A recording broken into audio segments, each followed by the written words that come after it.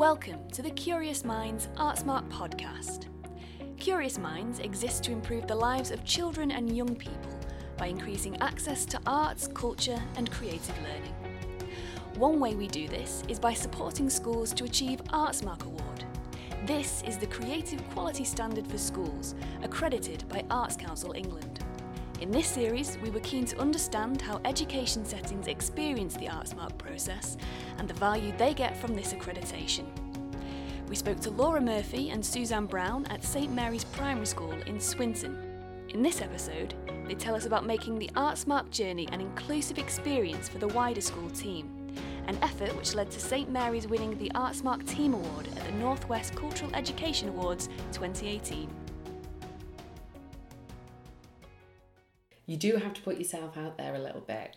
You kind of have to show your staff this is how amazing it could be, and that could be with like an assembly or a theme day. And we do an awful lot of theme days here, and we get dressed up all the time, and it's just part of the fun now. And every time we do one, I think our staff get on board even more, just because they have fun themselves, and you get an awful lot out of it for yourself. And when you watch the children get a lot out of it, you realise how good it is. Yeah, I think if they was to research, things that are going on, like obviously like listening to this podcast, I listen to what happened in this school, and maybe sharing that with your SLT, some good experiences, and that your drive is to have those experiences in your school as well. We're really lucky at our school that we've got a brilliant team of governors who are in quite a lot with us. Two of our governors come to every performance. They just love it. They come and help us out with workshops and other things as well. Our parents do play a massive role. Each year when we have our Arts Week, we invite them to share their skills with our school as well, because we know we've got a lot of talented parents, and sometimes they have secret skills that they can pass on to the children as well that we might not always know about, or ourselves be able to give to the children. At the end of our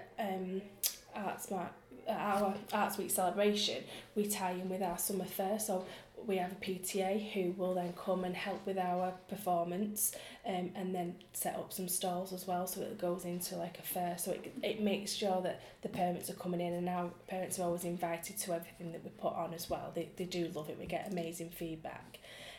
As for the staff and for the governors, we've always had staff meetings, so we'll always dedicate a staff meeting to the arts.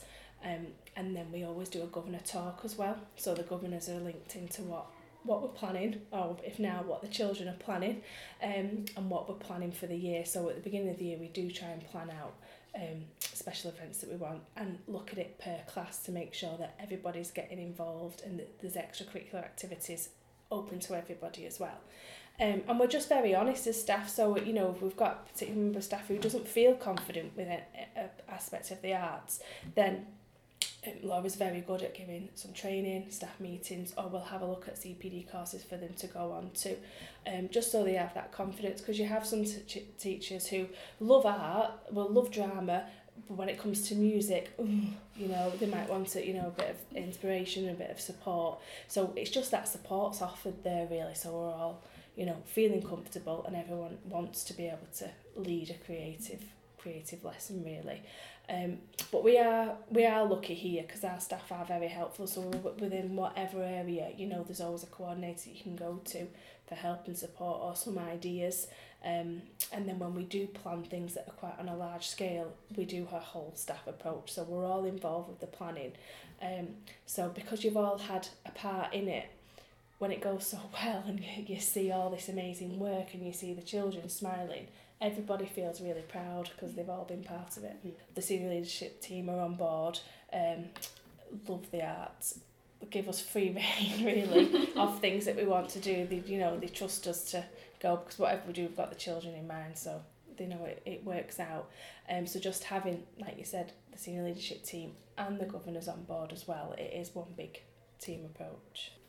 Because I'm part of the SLT as well, so I work closely with Laura with the arts, and it is just putting it within our school improvement plan. So again, that school improvement plan is shared with governors, whole school, so it's just basically our vision for the year of what we want. So the Art Smart process is well within our school improvement plan.